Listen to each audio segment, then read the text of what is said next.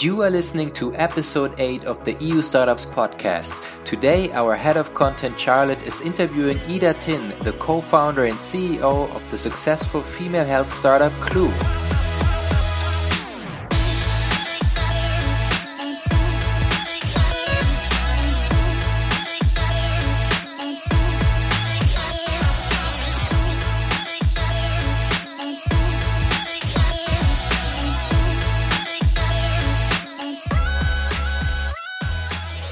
Hello everyone and welcome back to another episode of the EU Startups podcast. Today we're moving the sponsorship message to the end of the podcast and we'll start right into today's interview. By the way, if you're interested to advertise on the EU Startups podcast or on eustartups.com, please contact me through thomas@eustartups.com and I'm happy to forward you our rate card. And now, without further ado, let's jump right into the recorded interview.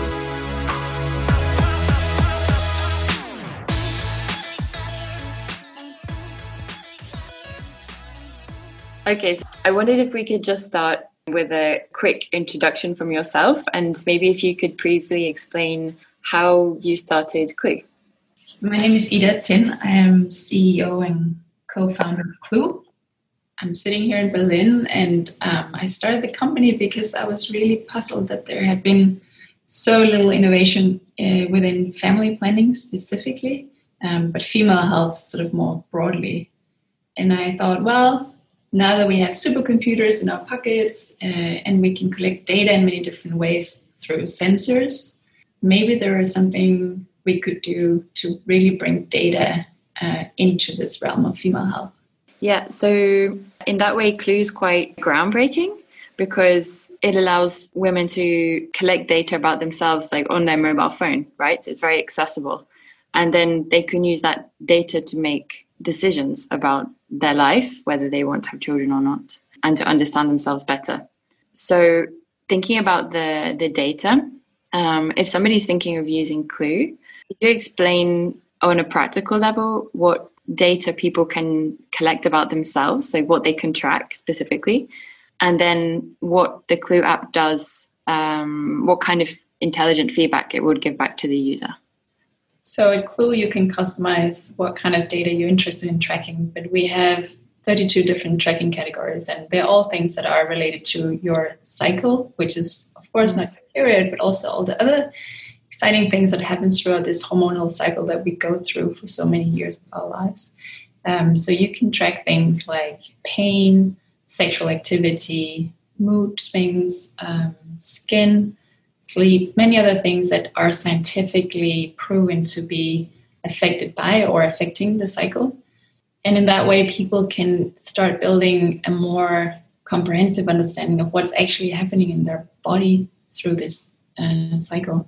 And what Clue does is that it helps people recognize patterns and correlations. So, for instance, you might experience migraines that are related to your hormonal fluctuations. Or you might see that your mood is impacted by where you are in your cycle. Mm-hmm. But it can also be things like your sex drive might be impacted through things that are happening in your body. So we really, in a way, you could say that by using technology and by collecting data, we help sort of give the body a voice so that women can hear their bodies even more than what they maybe could without. So in a way, it also works as a self-education tool and removes the mystery about cycles and reproductive health and helps women to understand their own bodies in a deeper way. So thinking about that educational aspect, was that something that, beyond just the tracking, was that something that you always had in mind from the beginning of Clue? And how has it developed over the past few years, and that educational aspect, how do you see it evolving in the future for Clue? Yeah, we did recognize, I think from the beginning, that people need to learn and understand and be educated more about how this pretty magical biological system actually works. And then also we understood that it's not enough to collect data and then mirror back sort of a graph or a number. We really had to provide context for people to understand what does it mean. You know, if I being told that my cycles are 36 days. Like, what does that mean? Am I healthy? Am I normal? Like, am I fine? And really help people understand that it's really about understanding what's healthy and normal for you, within some boundaries of what considered sort of clinically healthy. So the educational aspect was important from the beginning. I think over the years, we've come to understand how important it really is and how much that's part of the value that we provide users to give some information that is really scientifically solid. We can see in the landscape of female health, that there's a lot of misinformation and myths and even sort of purposefully misinformation happening. So we wanted to give people a place where they could kind of trust that what they read was actually scientifically all right. So that is something that we have, sort of the scientific base, something that we just keep really putting a premium on. And then making the educational content more and more sort of readily available and accessible and sensitive to all the many different situations that women are in is something that we constantly are looking to improve. And something that I found interesting when I was looking about all the different features that Clue offers is that there's one called Clue Connect, which also helps to not only educate the women using the app, but also the people around them. That's right? Yeah, that's right. Yeah, it's true. So Clue Connect was built because we saw that a lot of women wanted to be able to share some level of information with people that they trust. It can be the partner, but it could also be a flatmate or sharing between a mother and a daughter or a father and daughter or a coach even. So we wanted to do something that felt empowering to women and something where women are in charge of sharing how much, they're the ones who are sharing the data. It's not somebody looking over their shoulder and getting access to something that they would feel uncomfortable sharing. And on the other side, we also saw a lot of men who said, I'd love to understand better what's actually going on for my partner and to support her. And so I think it was sort of a mutual from all sides that, like, if we could use technology to maybe also help facilitate some of these conversations that can be a bit tricky, you can sort of pull up your phone and be like, look, this is where we are. Or for people trying for a baby, to know when to maybe not go on a business trip. Yeah, and you mentioned the word empowerment there, which I think is really interesting because it's bringing transparency to not only just the woman who's using the app, but also the people around her, which empowers everyone in that circle and in sort of an educational way as well as destroying the taboos around women's health. So thinking about that topic, I heard you speak in another interview about like a cultural shift that we're seeing at the moment, where the general population and women in particular are demanding more agency or choice around many aspects of their lives and using technology to pursue this. And I suppose that when we say technology, many times we're talking about our mobile phone, because it's this powerful little computer that we have in our pocket. Mm-hmm. So I wondered if you could talk a little bit about that. So to start with sort of how to loop in people in your circle or in your surrounding, for us it's been really important to say that, we're taking a very inclusive approach and saying female health is something that actually touches everybody, because everybody has, first of all, come out of a woman, but secondly, also have people in their lives that it's affecting. So we wanted to make it, to make Clue inclusive and accessible also to men and people that are non-gender binary, to make sure that they can also feel comfortable and at home at Clue. Mm-hmm. I do really think that there is a big cultural shift happening where people are starting to question some of these taboos or assumptions in culture around menstruation and reproductive health and being, somebody with female biology. Why must it be embarrassing to have your period when without periods there would be no humans on the planet? Mm-hmm. Why must I hide that that my life is not, a flat line? I have curves, Mm-hmm. and I'm circular. Like there are different things happening in my system every single day. And I feel that as a culture, we need a lot more space for these experiences, these life experiences that we have with having this biology. So I feel that there is this sort of expansion where people are starting to pull things into the public domain that used to be very private, because it needs to be seen and it needs to be taken seriously. We need to do research on things. We need to provide work conditions and take this part of life seriously. And so on so many levels, we need more space in culture. And you just mentioned the research there. I know that Clue uses data in two ways. The data is used to empower the users to track their own bodies, but also Clue is using the data collected to accelerate medical research, which in turn is helping to destroy taboos and push forward health innovation. So what kinds of health projects have you been involved in? Do you work with universities? Do you run your own projects, your own research projects? How does it work? So we do various things. We recognize that we're sitting on this very unique and large data set on the cycle, one of the largest in the world. And for researchers, having access to this kind of data was, something that they could never have even imagined just a few years ago. And of course, very exciting, because it means that they can do research at an accelerated rate, because they can ask questions and get many answers back really fast, and they can look at much larger data sets. So we felt the responsibility to make this data set also work for sort of a social and societal good. So we share anonymized data with full consent from our users to selected research partners. And they are typically universities or big research institutions. We've been very privileged to be working with some of the top tier research institutions in the world. And so we saw that happening. People came to us and said, hey, could we do a research project together?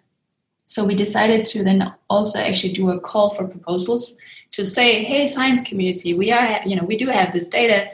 What kind of projects could you imagine doing together with us? And we were super excited to see that there was a lot of interest. And we now have, I think, currently 9 science project collaborations ongoing. And it's really so diverse, the questions that people are answering or trying to answer.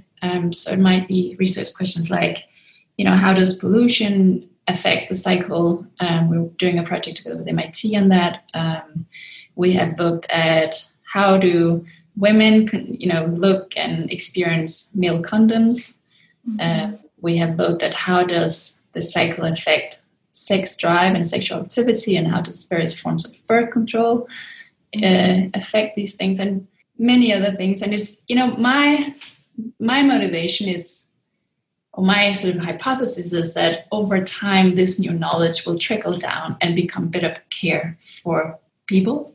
And so we sort of imagine this loop where, a user will enter a data point that can help move science forward, which then in turn informs doctors so that they can give better care to that same user, so it sort of comes full circle. And you publish some of the research on the app as content as well for the users to read? Yes, that's true. So one part is that we help researchers publish scientific papers, but then we also take these new insights and turn them into content that is aimed at our audience and make sure that it's accessible and interesting for people who don't have a scientific background. Yeah, it's sort of translating all of the jargon into something. Exactly. Yeah. Okay. So still talking about the research, but changing direction a little bit. Traditionally, a lot of health research has focused on male health, which of course could be for a number of reasons, like general discrimination. Women's bodies are cyclical, so maybe they need a different approach when it comes to research. But when we're talking about hormonal contraception and family planning, there's a reduced interest and research in male options, which is kind of the reverse.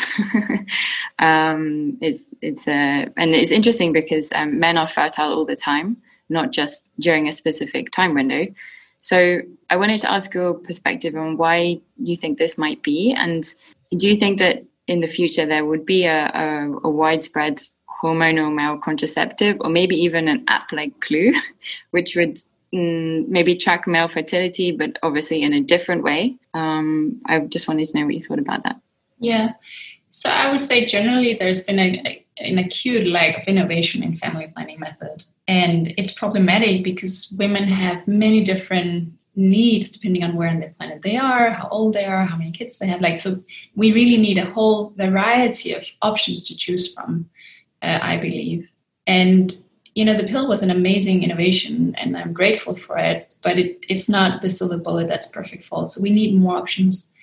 And I can see that there are a decreasing interest in taking hormones every day from women. Many women don't feel happy about taking hormones. They might still do it because that might be what they consider to be the best option for them at that point in their lives. Mm-hmm. I don't think necessarily that we should aim for having men taking hormones the way that women have been doing it. I think we have been suffering through a lot of side effects, and I wouldn't want men to have a lot of side effects either. Mm-hmm.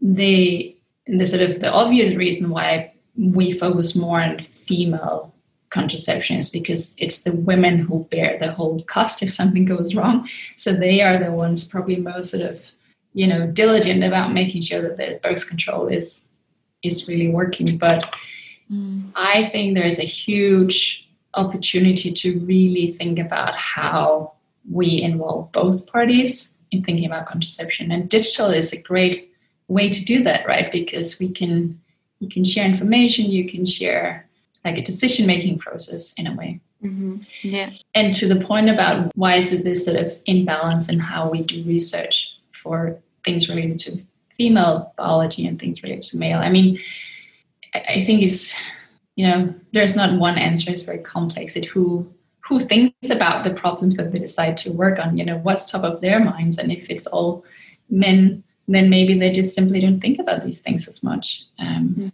then the trouble of doing scientific work on bodies that are not, consistent over a period of time is an extra challenge. But I think these things are becoming more of sort of a conversation topic and something that we recognize that we need to tackle more.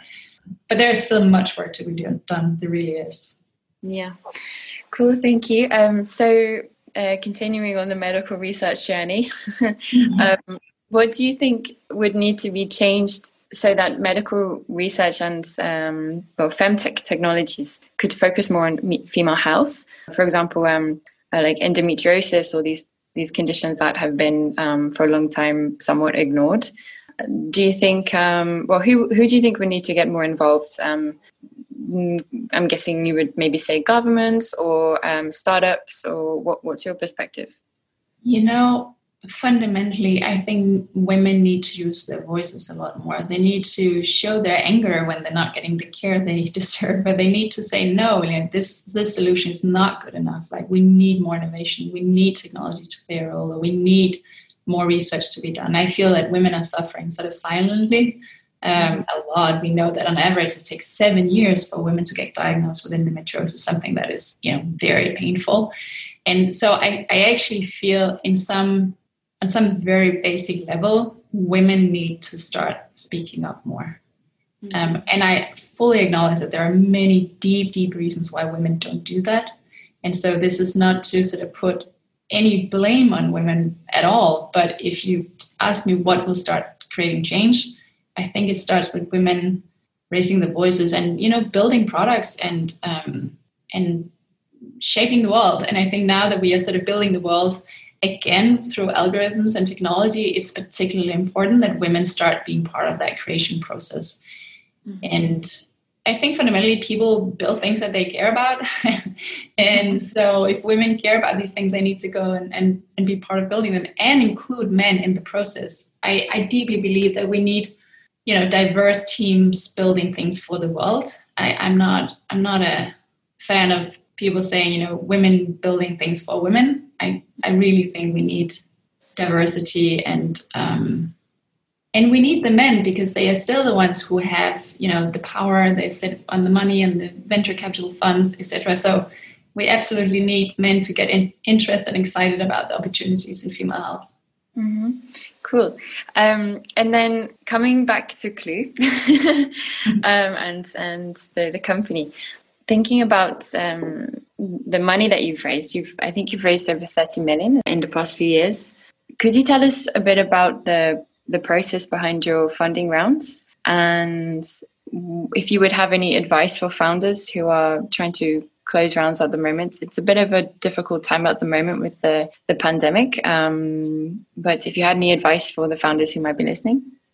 I think it's always helpful to understand that raising money is both a financial conversation you have with people, but in many ways it's also a social process. So really understanding, all the sort of social dynamics around it, who gave the introduction, who really has power inside the organization that you're trying to raise from, what is their decision-making process, and understanding sort of, I think just even filtering out and talking to the right people is a really important first step. Like if you're trying to pitch to a fund who only does later stage and you're a little bit earlier, like that's a waste of time. You'll get the meeting, but you don't get the money. So sort of helping understand who you target is a big important thing. And then I will say the way that venture capital is structured still, I think this is changing, but still is that they have a mandate from the LPs, which really is very narrow, which is basically money only. So you might have funds who say, they care about, supporting innovation or all kind of things. But my experience is that in the end, they really care about money and growth. And I think this is very backwards, and I think it is going to change. But I think as a founder, you want to be really clear on what are the inflection points where it's helpful to, or where it's possible to raise capital, and be very sort of non-illusional about what VCs will value. And this is also a criticism to VCs. I will say that in the same sentence, because I think that if you only care about money, we as a species and as a planet are going to end up in very strange places. So this must change, but for now, as a founder, I think you need to be really clear what kind of milestones do you need to reach before you can go out and raise a round.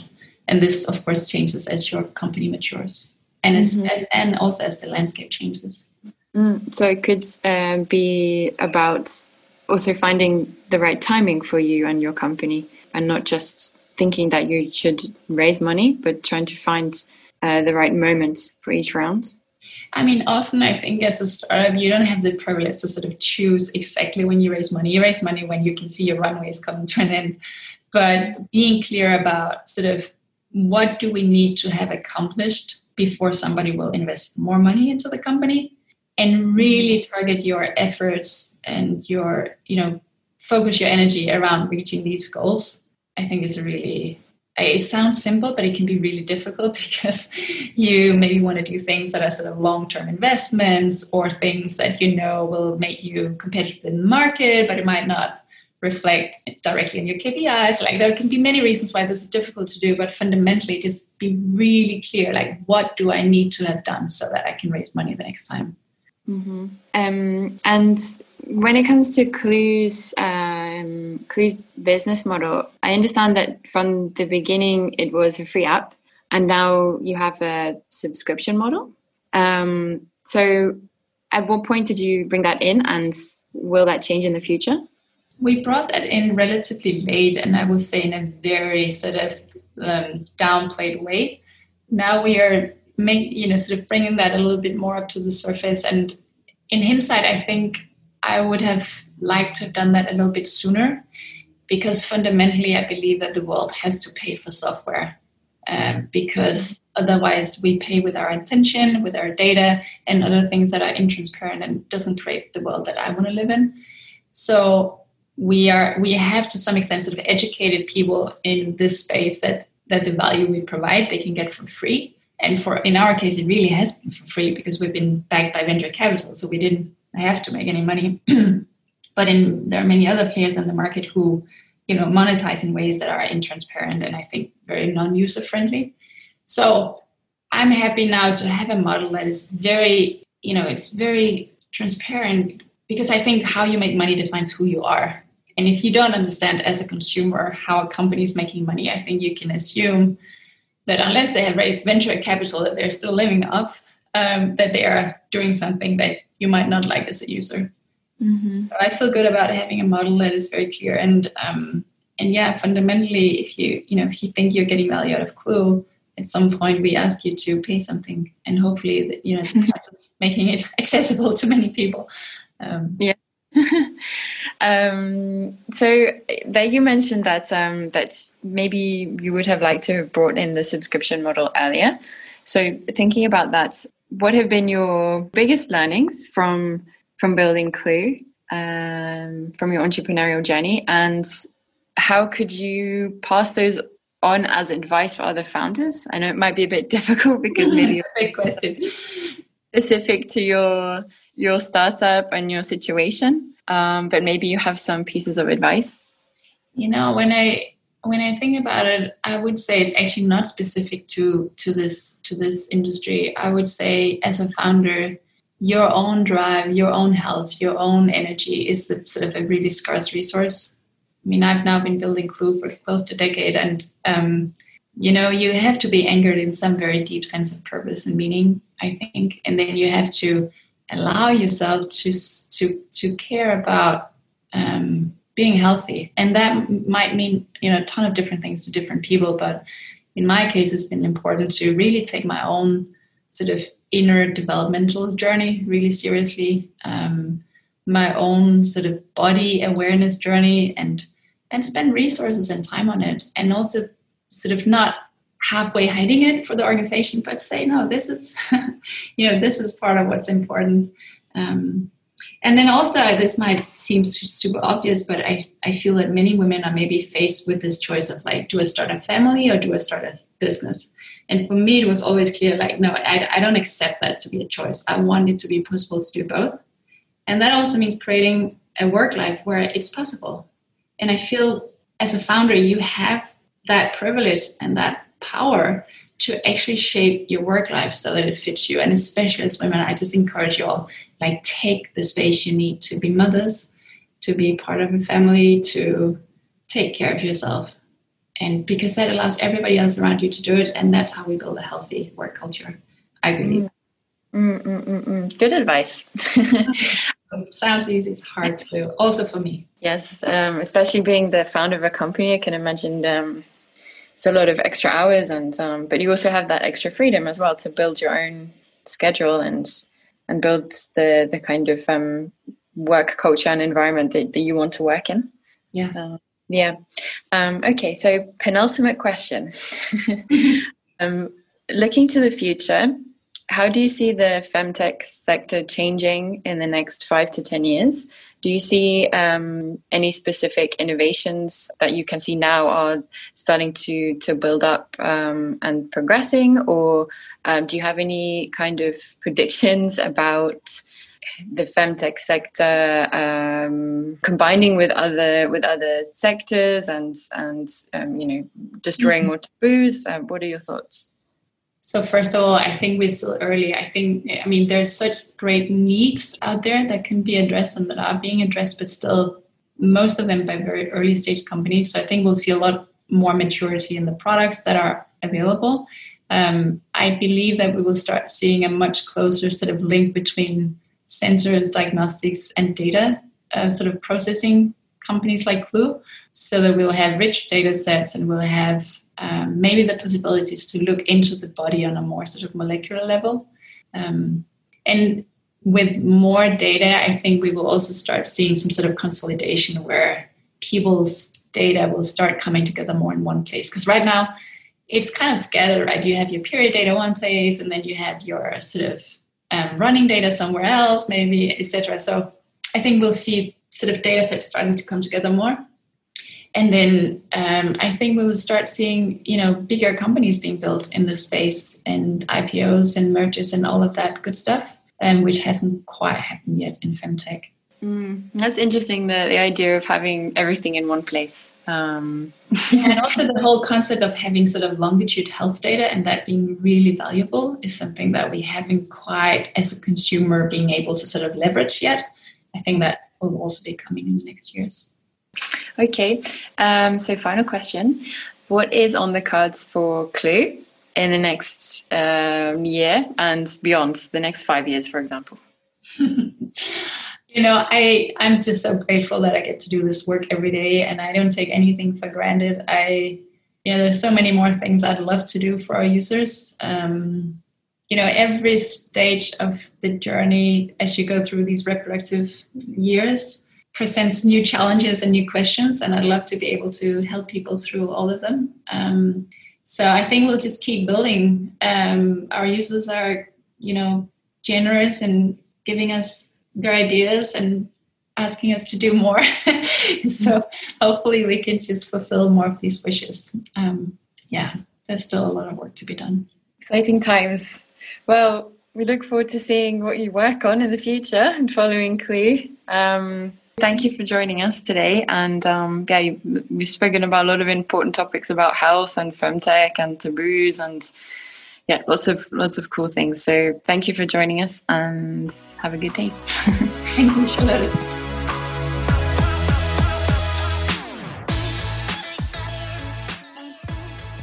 Thank you everyone for listening, and also a big thank you to our podcast sponsor. The EU Startups podcast is powered by ShareWorks by Morgan Stanley. Combining cutting-edge technology with outstanding client service, ShareWorks by Morgan Stanley provides solutions designed for the unique needs of startups. ShareWorks by Morgan Stanley simplifies the complexities of equity plan management, helps you engage with your employees, and provides your business with the tools it needs to comply with local and regulatory requirements. As an integrated platform, everything from HRIS integration to audit-ready financial reporting works together seamlessly for improved accuracy, collaboration, and decision-making. For more information, visit shareworks.com or check out the link in our show notes to schedule a free demo.